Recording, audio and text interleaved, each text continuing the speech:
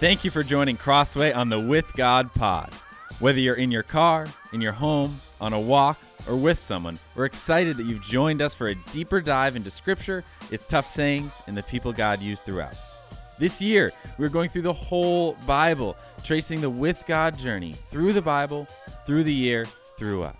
And with that, let's dive into today's episode.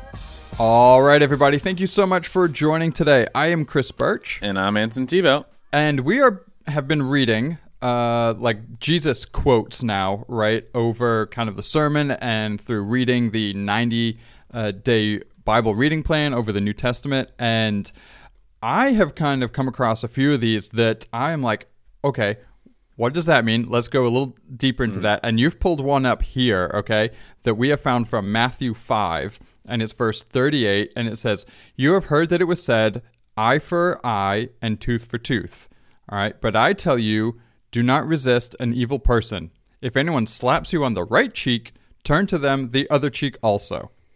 All right, so what is Jesus talking about here? Yeah, it's this. And also, which cheek is he talking about here? Man, you bring it back to my childhood. I visibly remember this, and I would hear this, and it was like mind-blowing the time that I heard that it wasn't talking about your butt cheek. Oh, yeah. Like, for sure, my entire life, I was like, oh, I'm just turning to them my left butt cheek now.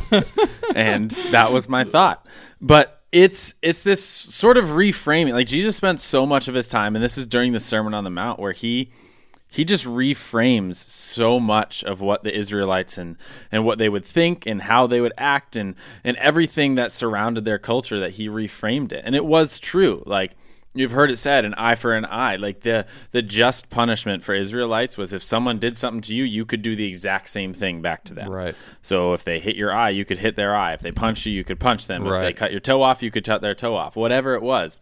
Like, that was the cultural context that they were living in. And Jesus comes in and is like, no.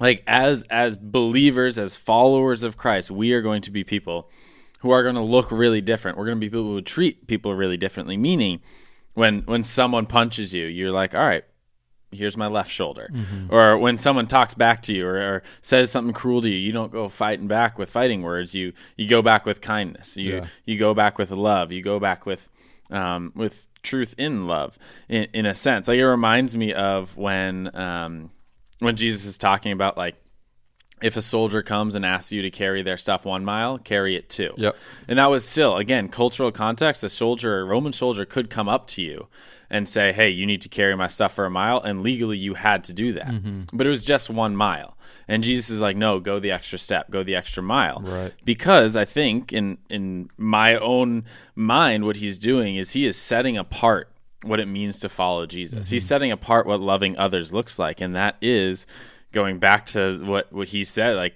deny yourself, pick up your cross, and follow me. Mm-hmm. It means setting the value of who Jesus is and what he has called you to above any of our own self-interest. And that is incredibly hard. Yeah. Like, it's so hard. I even think of, like, in my own relationships in my life where it's really easy to just fire back a quip that's just retaliatory. Mm-hmm. Or someone says something to you or does something to you and you immediately want to just retaliate. Like, I was horrible at this when I played sports. Yep. Like, someone retaliated on me, I just wanted to punch them right back. Like, whatever. And I played hockey, so punching was, like, somewhat okay. Yep. But, like, that's our natural instinct. And I think a lot of what Jesus teaches throughout, if we look at what it actually calls you to do, it is to go against your natural instinct. Like, our natural human instinct is to say, hey, I want to retaliate, or I want to be a jerk back, or I want to make sure that they know how they hurt me. I want to make sure they do this. But Jesus calls us to love mercy, to act humbly, to love forgiveness, to forgive 70 times 7, like, forgive abundantly. Rather than saying, hey, I'm going to get the upper hand, I'm going to do what's right, I'm going to do whatever. And it changes and it shifts a lot. Like, these are the little things that there's laws or rules that we see, like the 10 Commandments, like, don't do this, don't do this, don't murder, don't commit adultery, don't covet, whatever. And this isn't like one of those things that's like, don't do whatever. It is literally just regardless of whatever situation you're in, this is a truth way of acting. It is embodiment of who Jesus is, and I think that's a lot of what Jesus asks us to do. He doesn't give us a list of things to do. He gives us a way of life, a way of love to embody that then demonstrates that makes you look different than the world, because we are called not to be like the world. We're called to be in the world. And our lives are supposed to point to a higher being, a higher calling, who is God, Jesus, the Holy Spirit. Like, we are called to do that. And I think that's what he's doing here. He's reframing a lot of this legalistic culture, a lot of this thing that's like, no, we're not going to do that. We're actually going to call it to a different standard. Yeah. And I think one of the great things about this is just Jesus telling us to de-escalate the situation. Yeah. Right? Because, I mean, if someone does A to you and then you get them back with like A plus 1, and then they're going to come back with A plus 2, and like it's just going to escalate. And in today's society, I feel like that's what we see a lot of.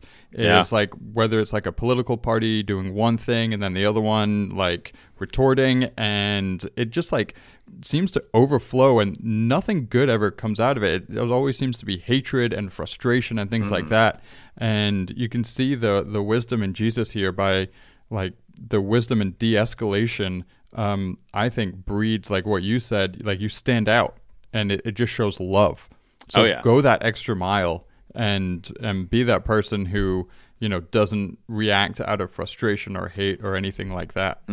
Yeah, it's a different way. Like it's what stands out about believers. And the more and more we look like the world, the more and more we look like our surroundings, I think the less and less we are trying to embody what Jesus called us to embody. And it's not normal. Like, it's normal to retaliate. It's normal to make sure you have the last word or to escalate the situation. We see it all the time. But again, Jesus doesn't call us to a normal life. He calls us to an uncomfortable life of denying ourselves, picking up our cross, and following him. And that means that our own selfish desires of winning the argument or winning the whatever take a back seat to what he has called us to. So hopefully this is an encouragement for us this week. Just that the way we treat others and the way that we act is important to the way that we are perceived and the way that people view us and our faith in our God. Yeah, that's awesome. Well, thank you so much, Anson. There is a ton of great stuff, specifically in that whole kind of Matthew 5, the Sermon on the Mount.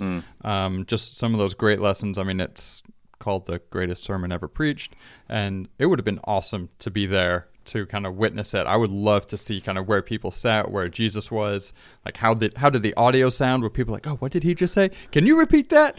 You know, and stuff. What mic was he using? Yeah, exactly. So really cool. Hope you guys have enjoyed reading, and I look forward to hanging out with you, Anson, on Friday, and we'll all gather together on Sunday for some worship and a message. Anson, see you later. See you, Chris. Thank you for joining Crossway on the With God Pod. Make sure to catch all our content on Sundays and during the week. See you next time.